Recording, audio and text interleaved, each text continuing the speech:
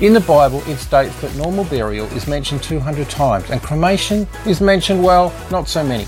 Of those cremated in the Bible, a lot of them are not done in a good way. Fire in the Bible is often depicted as God's wrath and judgment. But what about cremation through fire?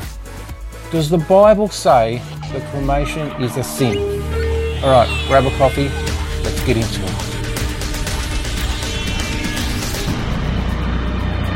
The Bible is clear on what people in the past have done with disposing bodies. However, it's not very clear on what we must do with disposing of bodies.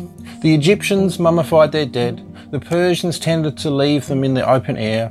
Pagan rituals stated that a body should be burnt or cremated so that a ghost can't return.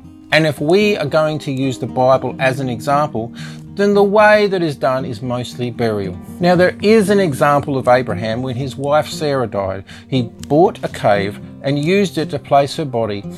Over time, he and other family members were placed into this same cave. Today we have other issues regarding costs. We would love to be able to buy a cave or a plot like Abraham and have family buried all together, or just have a traditional burial.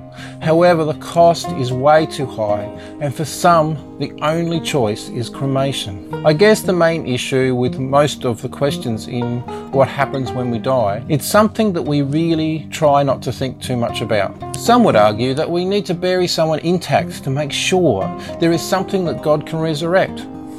The Catholic Church believe in a resurrection of the body after death. And, well, for this reason, have bidden to allow cremation. However, in the 1960s or thereabouts, they lifted this ban and now generally tolerate it. Now, I don't disagree with this. However, I think Paul puts it more accurately in 1 Corinthians 15:42. So it is with the resurrection of the death. What is sown is perishable, what is raised is imperishable. Genesis 3:19 probably says it best. By the sweat of your brow you will eat your food until you return to the ground, since from it you were taken. For dust you are, and to dust you will return. Now, I know this isn't the most positive spin on the subject. However, the statement we come from dust and go to dust really says it all. When we die, our bodies, our temples for God's purposes, or even if you're not that way inclined, goes to dust. Even if you have someone buried in the traditional way, then at some point the body will go to dust. The only difference is the speed at which it happens. Will it be dust in a fire straight away, or take 10 years, or even mummified for centuries? The body will still go to dust. The Egyptian pharaohs with their mummified bodies are prolonging the process, but they aren't stopping it. Again, the process of disposing a body is discussed throughout the Bible, but ultimately the Bible states what the process really is. Ecclesiastes 12:7, and the dust returned to the ground it came from, and the spirit returns to God who gave it. In 1 Chronicles 10, King Saul and his sons were killed and desecrated and left on the ground by the Philistines. The story goes that when the inhabitants of Jabesh Gilead heard what the Philistines had done to Saul, all the valiant men arose and went all night and took the body of Saul and his sons, burned the bodies and buried the bones under a special tree in Jabesh.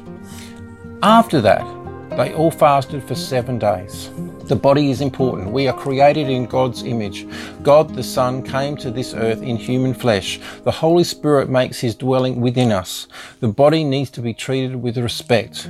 They are not just things to throw away. So throughout the Bible, it is saying that the process is not as important, but it is very important with the respect and love we give that person. Treating someone with the ultimate respect as a child of God whilst alive, and continue to do this in the grave. I would even go as far as saying that the most important thing that we need to do is what we are doing right now whilst living. Ecclesiastes 9:10. Whatever your hand finds to do, do it with all your might.